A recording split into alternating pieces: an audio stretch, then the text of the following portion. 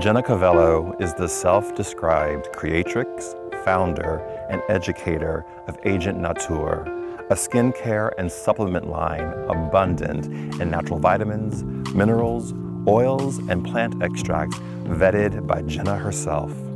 With a focus on quality and efficacy, the line sets a new standard for beauty companies around the world. Her love and knowledge of skincare began with her own health crisis at the age of 23 when she was diagnosed with stage 4 endometriosis after a decade of intense physical suffering. Not afraid to speak her own mind, we discuss her road to healing her own body and how a deodorant she cooked up in her kitchen changed the trajectory of her life.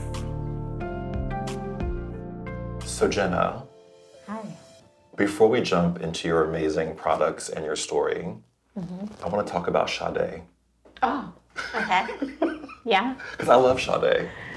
And I know that she's important to you. Well, you really did your research on me. I do my work. Yeah.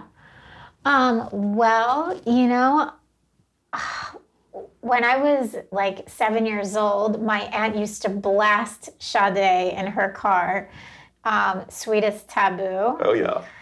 And I don't know if I ever like publicly said this anywhere, but I moved to LA and I was like Swiffering my now ex-boyfriend's house, and I was singing Sweetest Taboo, and I went to the window and I looked at his amazing view of LA and the palm trees, and I started crying because I had that view as a kid. I would listen to Sade. I grew up in Trenton, New Jersey, which was a pretty rough neighborhood. Yes. And I would listen to Sade, and I imagined myself living in Miami or Los Angeles and looking out at an insanely beautiful view. And then I saw that view at his house, and I cried because I'm like, this is not my guy, and this is not my view. It's his view, and I need to get my view. Right. Yeah. Right. No, she's a gifted woman, and her career has been an amazing journey to watch the reinvention of her career through the years. And I think her voice, it's healing, and there's something very therapeutic about listening to her. And my cat used to love to listen to her as well, but on the weekends especially, I love to play Sade. But she plays in my car or in my house every single week. And still, I love her. I love music. I can't live without music. I don't watch TV, but I love Sade. What's your favorite Sade song? I love Sweetest Taboo, and I love Jezebel. I like Jezebel. Because I love the narrative of Jezebel, and I think I was a sophomore in college when that song came out. So it was like a very poignant time in my life, you know?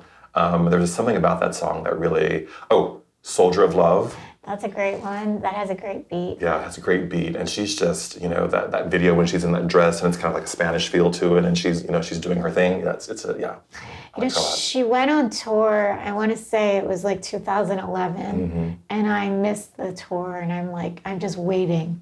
Like, can there be just one more tour? I think she has another album coming out soon, if I'm reading things. I mean, don't quote me, I could be wrong, but I think she does. But she's gifted. She's British, right? She is. I think she's British and Nigerian. I believe she's mixed. It's so wild because all of my favorite singers are usually, my favorite bands and singers are usually, aside from Madonna, are usually British. Old Madonna. Old Madonna. I don't know what's going on with this new Madonna. Well, yeah, no one does, but we'll figure it out. Or we won't. I don't know.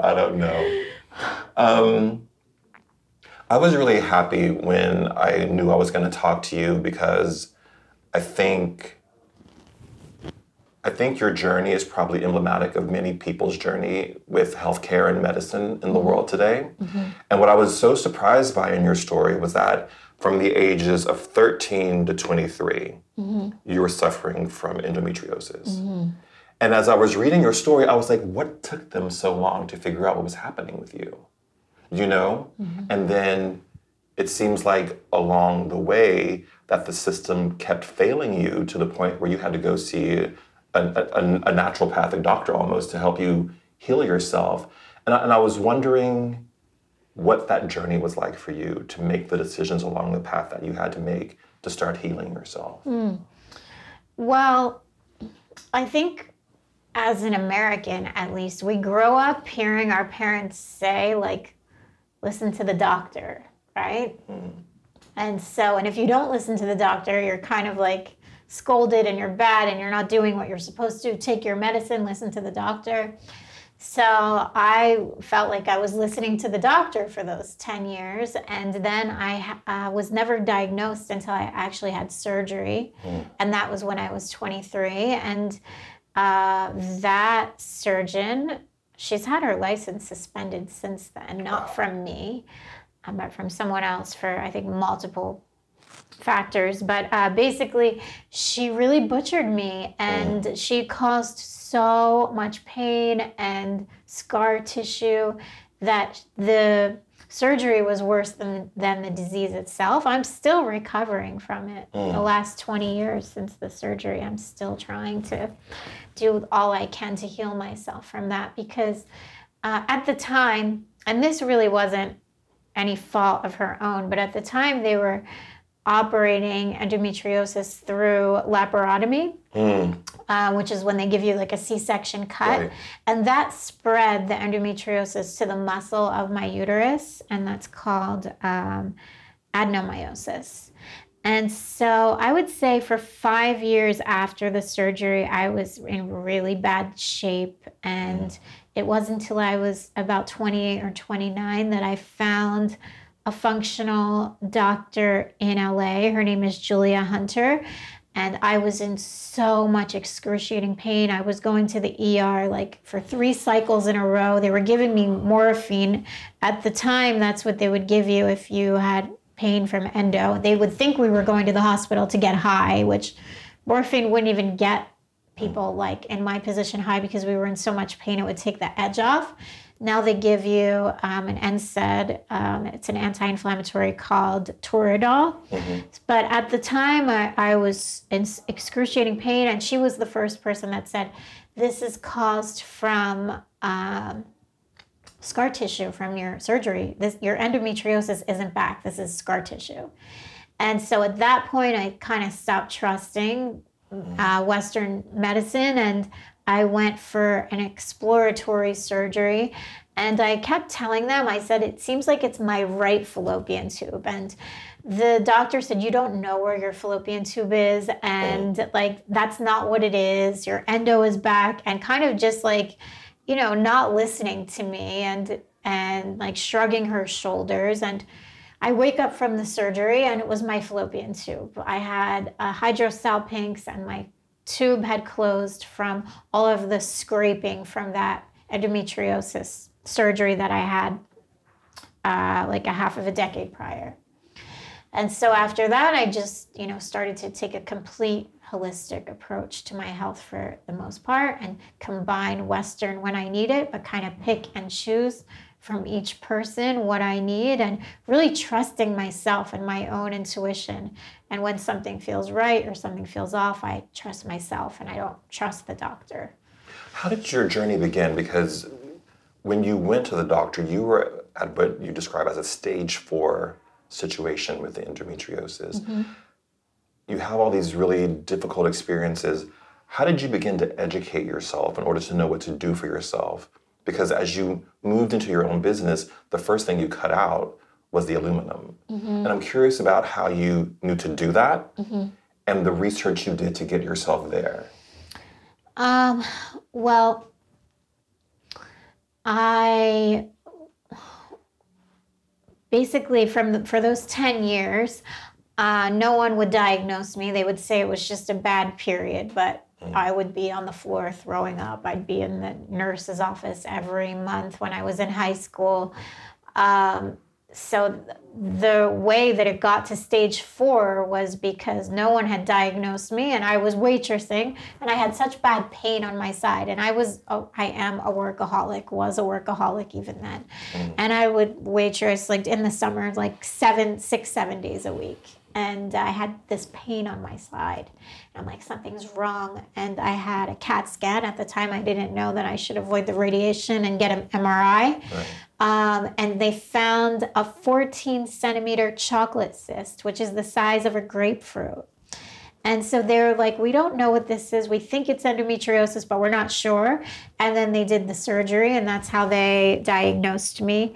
And then when I had met Julia Hunter, she was the one that kind of put me on that holistic path. And I started to research a lot, I would say. And I started researching a lot just on blogs. And I started reading like this blog called March Against Monsanto. It was from a site, I don't know, that's something like not a non-GMO site. So, and then my father, he had been in my ear since I was 16, and he had said, don't use antiperspirant because it's an endocrine disruptor. And when you hear that in the 90s, like I thought he was crazy, and I was like, you're crazy. What am I going to do? Smell and not wear deodorant? So I really thought he was like insane when he said that. But then I had went to another naturopath, and she said, you have to cut the aluminum out because you have enough estradiol for like an entire block of women. I was so estrogen dominant. So I started researching all the ways online and through doctors of ways I could cut the estrogen. And so one of them was to avoid aluminum in antiperspirant. And I couldn't find a natural deodorant at the time that was effective. There were like virtually no luxury brands on the market at the time. At that time, no. Yeah, and so there was something called pit paste that was really effective, but it was in a jar, and I'm like, I don't know if I want to wear pit paste. Like, I want to make something like chic. And so I started like cooking my own after I did ayahuasca, actually. Like 2 or 3 weeks after my first ayahuasca ceremony, I started cooking deodorant out of like the clear blue sky. I know the ayahuasca is linked to it for sure. Right. And I had no intention of selling it. I was just making it for myself. And then I gave it to friends and family, and they're like, this actually works. Can you make me more? And then someone said, I think you're on to something here, and you need to actually do something with this. And that's how it started. So before that journey into ingredients and proper healthcare and proper taking care of your body, what did you think your life was going to be? Exactly what it is now. I just didn't know the path. You just didn't know the path. I just didn't know the path, but I always had the end vision. I always held on to what the end vision was, but I didn't know that cooking deodorant on the stove was going to be the path to get me there. Wow. Do you believe in manifestation? 100%. Yeah. 100%. What we speak, we call into our life. I totally believe that. What we believe, we call into our life. And what we feel and see too. And it's interesting about, you were saying that you knew that it was the right fallopian tube, because I think that people know. People know what's happening in their bodies, what's happening in their spirits, what's happening in their souls.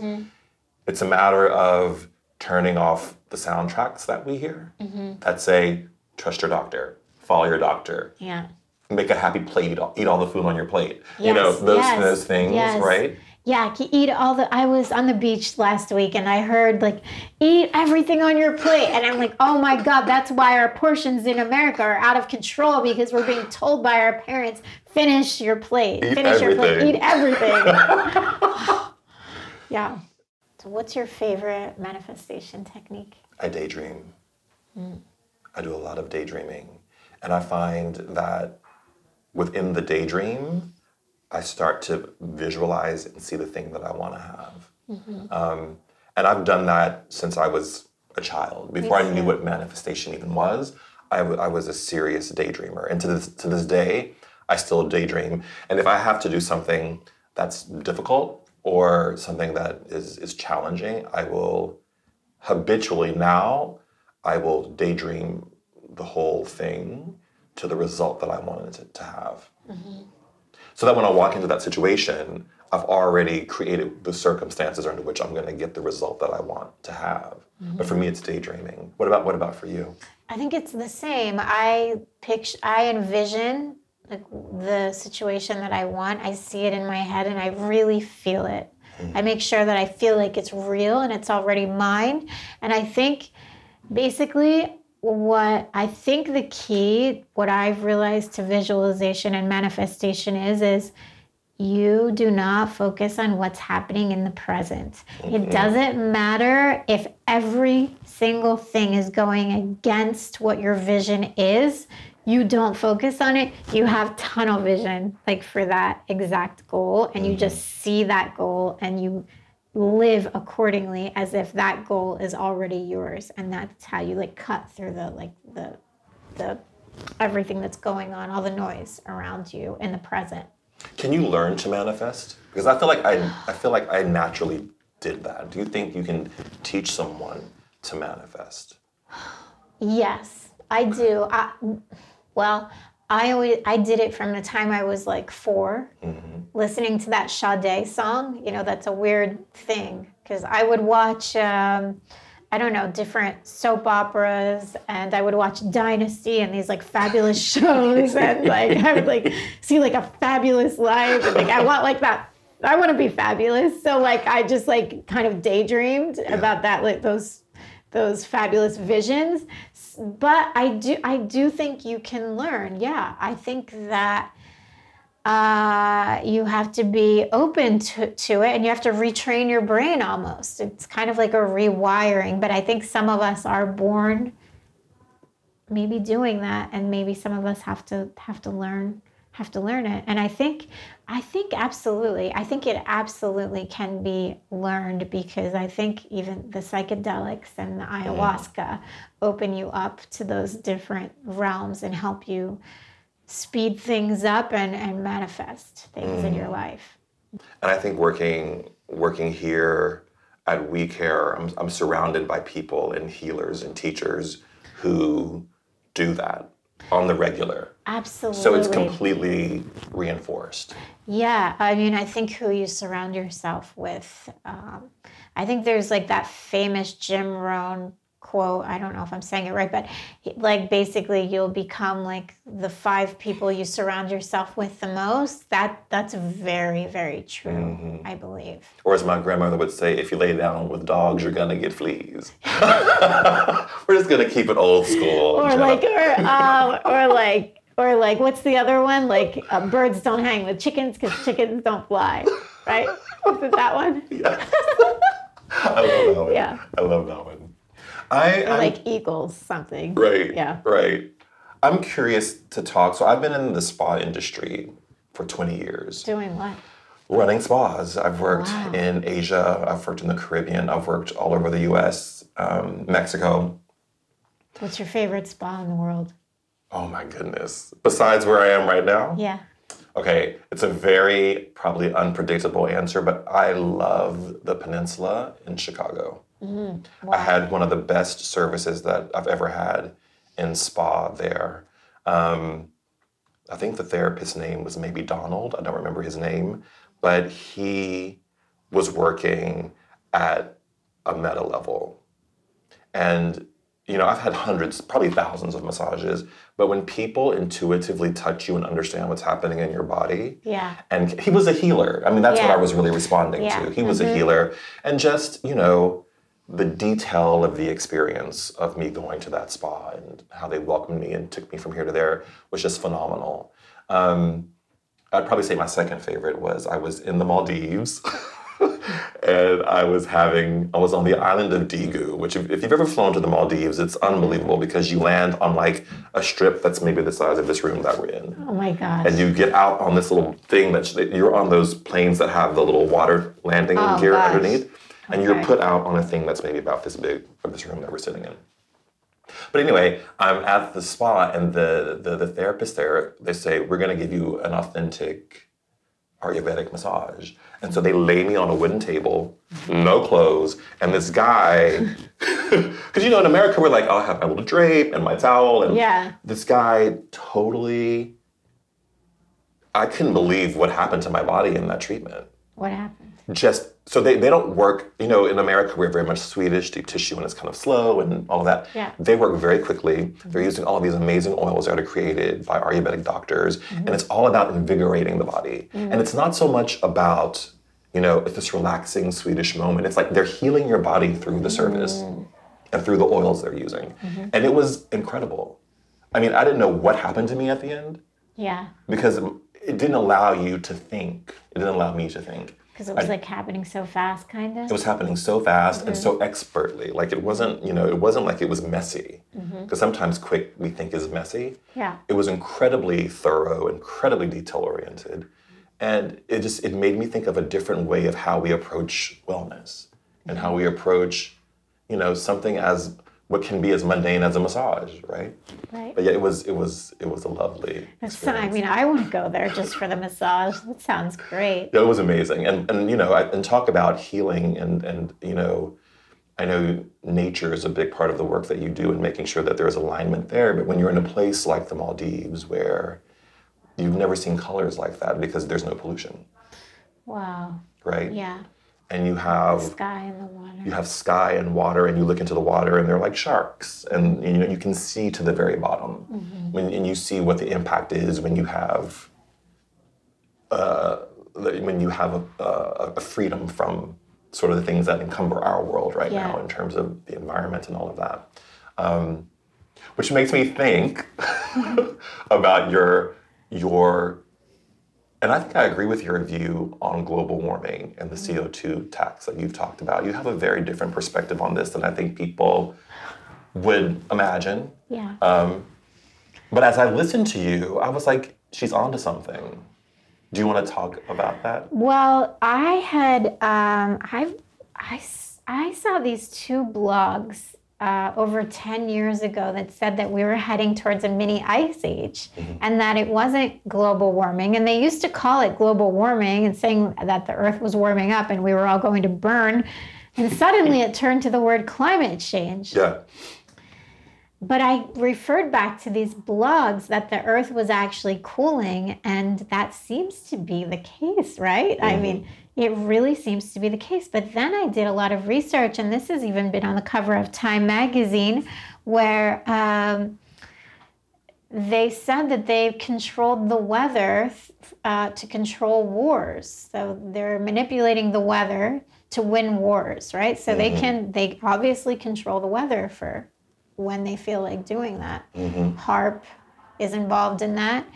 And I find it just really ironic that they're trying to pass some kind of CO2 tax off to us, or how France was like trying to pass off the gas tax, the climate change tax. And there was this huge uproar in Paris. Everybody was like fighting and, marching and they're protesting all the time in France every single day. I think this past week they were on strike. They've been on strike.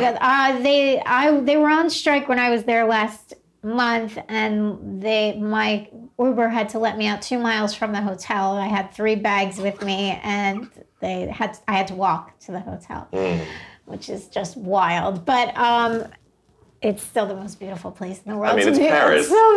It's still my favorite place. But basically, I just think a lot of it is like bullshit. And these politicians, they want to appease us. And the more charismatic they are, it's like a guy. The more charismatic he is, the bigger of a bullshitter he is.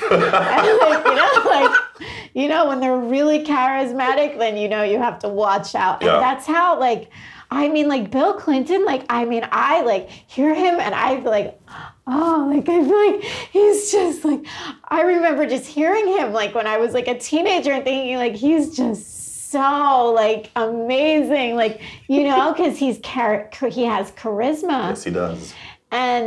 But they're awful. I'm not a voter. Look, I'm very spoken. I'm outspoken about a lot of issues.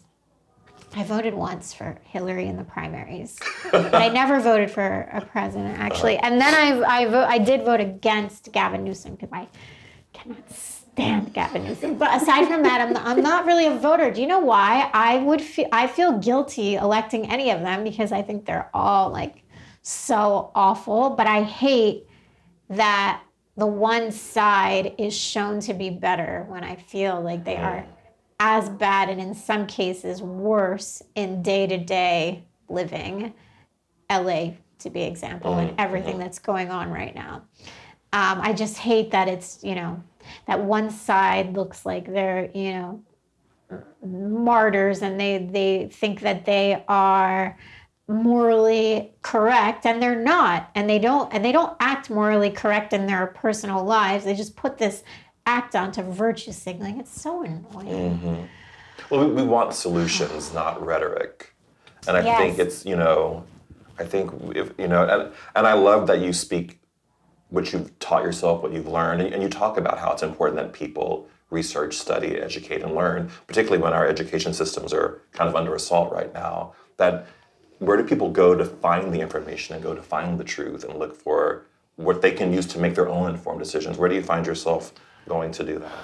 Well, it's changed because I feel like I have to pick and choose because no one's really telling the complete truth at this point. But back then I would go to march against Monsanto and this site called something like GMO something. They have a great Instagram page, but that was kind of the start of it. I love David Wolf's information on health. I think it's super informative. I learn a lot through him. And right now I'm learning a lot through he is a compounding pharmacist in LA. His name is Nayan Patel. I just met with him actually a few days ago. He was one of the people who has been compounding glutathione IVs in LA for all the top doctors for the last 30 years. He hired the former researcher from Keck Medicine, which is at USC, as his researcher, and he's just released a transdermal glutathione spray. He holds the only patent in the world for this spray, and it actually gets into the red blood cells because when you take glutathione orally, or if you are on the patch, it's really not entering the red blood cells. If you take the IV, very little of it is going in the red blood cells. It's actually going to the plasma of the blood and it's staying in the water of the blood. But his glutathione is actually like backed by science and years of research. He patented it in 2010 or 2012. And he is seeing remarkable results. It has been putting people with type 2 diabetes in remission. He had three patients who were alcoholics who had liver disease, who he completely healed. He's seeing that it's regenerating the liver in 3 months' time. It is someone who had massive mercury poisoning, was healed from this glutathione. I think one way to search is to go, DuckDuckGo is a little bit better than Google. I love Mercola, by the way. Okay. I think Mercola has a vast amount of information. I like Dr. Axe. I think he has amazing information. I follow a lot of different doctors on Telegram. I get a lot of my information from them, and also learning with people like this compounding pharmacist and becoming friends with doctors and following, like I love Will Cole for gut health. He's who I teamed up with for Holy Main. I love, just educating myself and learning as much as I can, and then kind of picking and choosing what feels right. And I don't have to agree with somebody 100%. I pick and choose what I like from one doctor, and then I go to the next. And I kind of have a circle of doctors that I work with, and I know who to get what from. So my Western functional doctor, who's able to prescribe medication, she really thinks outside of the box. She prescribes a lot of off-label medication and to try and figure out how to get you better. So she had put me on low dose naltrexone, which was kind of life changing. I think it really prevented me from having a hysterectomy when I was in like really awful pain. But I don't love the supplements that she prescribes, but I love her IVs. And I do my research and I look at the ingredients and everything. And I don't love certain supplement brands because they sold to big corporations. And when you research the ingredients, they're insane. I sell the best collagen on the market that I can find, the most expensive. It's the highest quality I've personally been able to find. And I've been really close with the person who sells the collagen to me. And he teaches me a lot. He just taught me that if you look up amino acids online, there are some that retail for $12, some retail for $58. Do you know the reason? Profit margin. Because the cheap amino acids are coming from human fingernails and hair that they're sweeping off the floor in salons, and they're turning that into an amino acid. And then they change the name of it, and you just have to Google the name and keep Googling the name and Google the name. The problem is no one wants to really do the research. And they don't want to know.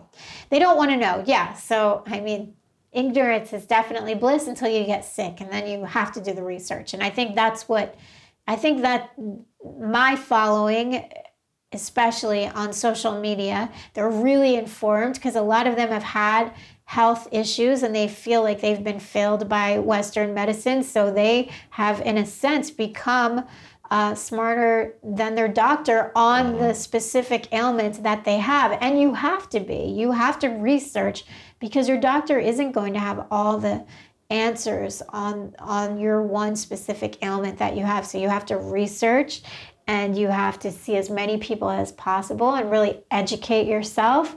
And I feel like my following does do that, but it is a certain kind of person who is doing that because they're sick or they haven't gotten better or the medication was just a temporary Band-Aid.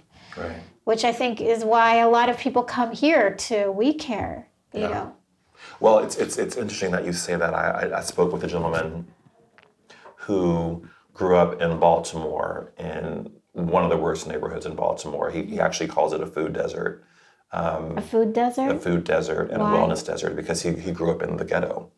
And, you know, he would talk about how they would go to the grocery stores and there were flies on the food or the vegetables and fruit were just so depleted of any nutritional value because they were old or just, you know. And he talks about this idea that he had to find alternative solutions for himself to get healthy because he suffered from anxiety and things of that nature. And his doctors, you know, were taking the easy route and just prescribing him drugs, medication, which he got addicted to. Yeah. And almost lost his life. And what pulled him out was he started doing yoga and started a very intentional practice around wellness and what he ate. And you know, in these situations, you can't let the perfect be the enemy of the good. But I think there are many people in that situation who find that the sort of traditional modes of health and wellness, as we think about them, don't serve where they are, or it perpetuates the problem. And so I think you're onto something in terms of this sort of educate yourself and understand what your body needs in order to be healthy, and understand what you're putting in your body. You know. I think anyone who has a health condition that's not healed from Western medicine becomes a guinea pig in a sense and will try anything to get better, right? Yeah. Like I'll try anything to feel better. You know, when nothing is working, you literally feel like you'll try anything.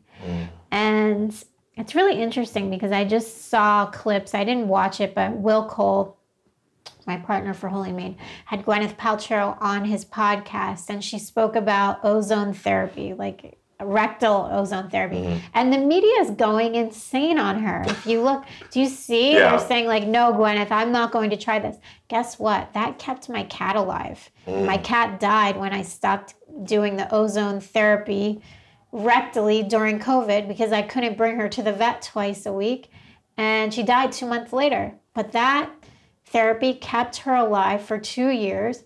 And if these, I can't even call them journalists because they don't do any independent research because they're so lazy and they just follow what mainstream says, and they're lazy. They're lazy. If that woman, that I don't even know if it was, I don't know who the journalist was, but had she just done some research, or had she gone to a PubMed article and Googled, is there any benefit to ozone therapy? Plenty of information can come up. In Brazil, they were healing women with endometriosis through ozone therapy, and you can take ozone vaginally, rectally. You can ozonate olive oil and use it for skincare. You can put it in your water. You can put it intravenously.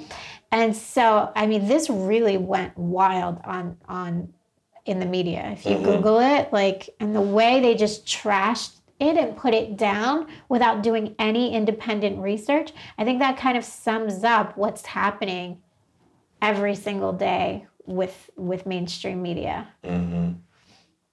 How did you, I want to switch gears a little bit and talk about your line, because I think it's a beautiful line. Thank you. I love your commitment to ingredients. And I know you've spoken out about how in America we don't have the best sort of regulations or regulatory around ingredient decks. And I've always said over the last 20 years, people say, well, is the product natural or organic? I'm like, well, as much as the FDA lets it be, or as much as they'll let us put on the label.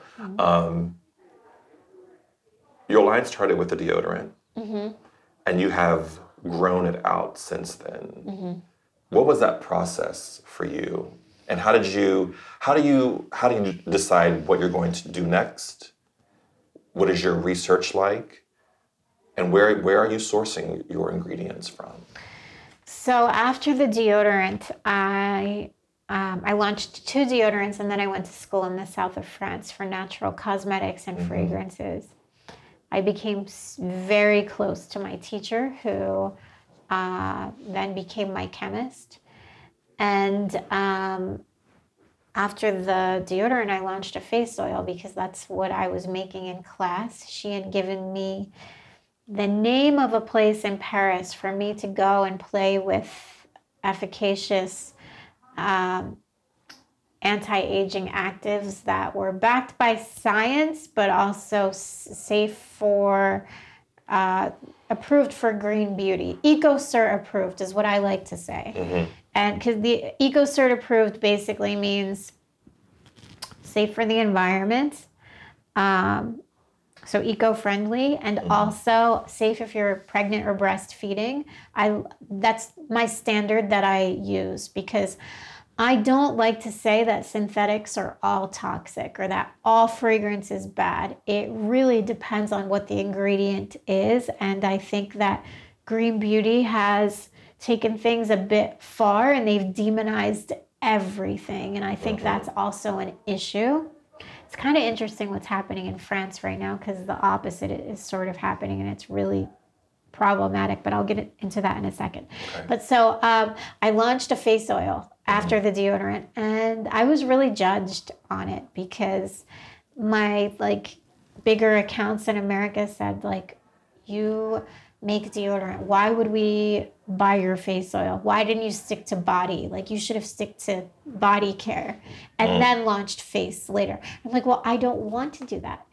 I'm like, I need a face oil. Yeah. And I'm not going to launch things just because it's in a category because you're telling me to. And I can't sell that. That doesn't feel authentic. That feels generic and fake and like I'm just trying to make money. And I made a beautiful face oil and I want to share it with everyone.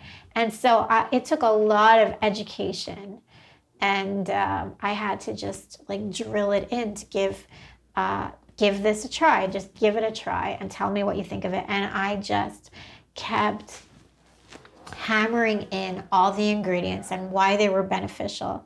It's still my #1 seller for skincare. It took a while. It took probably 3 years, but it's my best seller.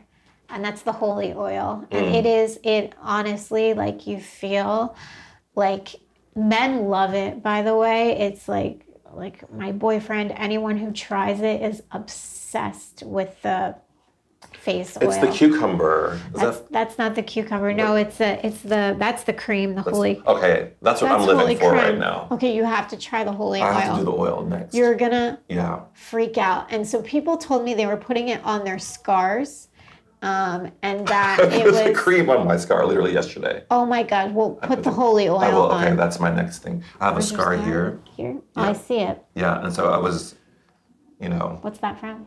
I was in a really bad car accident about 20 years ago where I flipped my car in the desert. Oh my gosh. Yeah. I have an angel story that I'll tell you at some point. But, do you have any pain? No, but I play instruments, and so after that wreck, I don't have the dexterity in my fingers that I used to have. But the pain is gone. Wait, you don't have the mobility? Not like I used to have. Well, but you have to take MSM because that breaks down That'll break down the scar tissue? Yeah, that's what it is. And the collagen. You need the collagen as well. Because the collagen is amazing for your joints, but an amazing post-workout. But MSM breaks down scar tissue. Yeah, you can see it. Yeah, that's what Julia Hunter. That was the first thing she put me on. I'm actually coming out with an MSM supplement next month. But basically, MSM helps to break down scar tissue from surgeries and from injuries. Yeah. So it's super important. You should take it 3 times a day. MSM. MSM, yeah. Okay. MSM, yeah. It's a precursor to glutathione. It breaks down scar tissue. It helps with candida. It detoxes your liver. It's amazing for hair, skin, and nails. But the first thing it does is it breaks down scar tissue. Yeah, it's all scar tissue. And I had my hand like this for like 6 weeks, which totally jacked everything up. But are you doing any myofascial release? I do a ton of. I still massage it actually. Yeah. I still massage on the scar, which I've been doing for years. But it's I need to do the MSM and this collagen, which I know people love that, but because I just did a treatment this morning, the system recovery, and so Luis had gotten a tool, and he had done myofascial release. Like your body is covered, it looks almost like a spider web, right? And that's the fascia. And when you have any kind of injury or an accident or surgery, the fascia clumps up, right? And that's what makes things that's what makes things like hard and tense, and that's how you lose the mobility. Yeah. Anyway, this tool he was using on my feet. No one had ever done it on my feet, but I do it on my body. I cup myself because that loosens the fascia. Mm-hmm. But you need to do that on the hand to break up the scar tissue as well. I would love to have it back fully. Yeah. But so I was using the cream on my hand because it was like. I'll do the holy oil. I'm doing the oil next. Oh my God! Do we have a? Sorry. You got it. I have it. Okay. Oh my gosh! It feels amazing. So, the helichrysum. Because you asked me about my ingredients. Yes. So I buy this directly from the farmer. He's in Aix in Provence. And helichrysum is incredible for scars and healing. And wait till you rub that in. Go ahead. Would you want me to rub it in? Okay, yeah. It's going to feel so good. But basically, helichrysum comes from the everlasting flower. It feels so good. And so can you feel it right there where you're rubbing? Yeah, I feel it. Yeah. And basically the flower never dies. It's a yellow flower. It stays fragrant and yellow forever. I went to Salvador Dali's house in Cadaqués in Spain, and his house was filled with the original helichrysum he had when he was alive. That's how potent and healing the properties are in it. And now I can't make that claim, right? I have to be really careful with what I said. But everybody tells me how helichrysum heals their scars and wounds, which is why I created the body oil to use as a body treatment. Feels good, right? It's so funny. For years, I wouldn't let anyone touch my hand. Really? Yeah. Why? Because of the pain? Afraid. Yeah. I mean, the pain's gone pretty much, but I was afraid. That's amazing. So I source a lot of my actives, mostly all the actives are coming from Europe, mostly all of them. My lactic acid I get in America, but I'm getting mostly everything from France and Switzerland for the anti-aging actives. I work with one lab in particular in Switzerland who's EcoCert approved and has a lot of anti-aging ingredients that are just very efficacious and have a lot of clinical studies behind them. I've been working with someone else who's based in the Middle East for, oh my gosh, I sourced this, it's a white lily bulb extract. It's coming from the Middle East. And the data and clinicals show that it acts as Botox. So you can add it to deodorant or you add it in a topical product. I put it in my new sensitive deodorant and I put it in Holy Lift, which is my lifting and firming serum. And it helps to freeze your muscles. It's like completely natural. And everyone's telling me that it's delaying their Botox. Wow. And so, yeah, I mean, my mom, like she inspires me a lot with the brand. And she's a really harsh critic. And like, she will tell me when she likes something and when she doesn't. And she's like, it took me some getting used to. She's like, but this product is absolutely amazing. And so she's the one who actually formulated the Holy Maid. And so, yeah, so a lot of the ingredients for the actives are coming from France and Switzerland.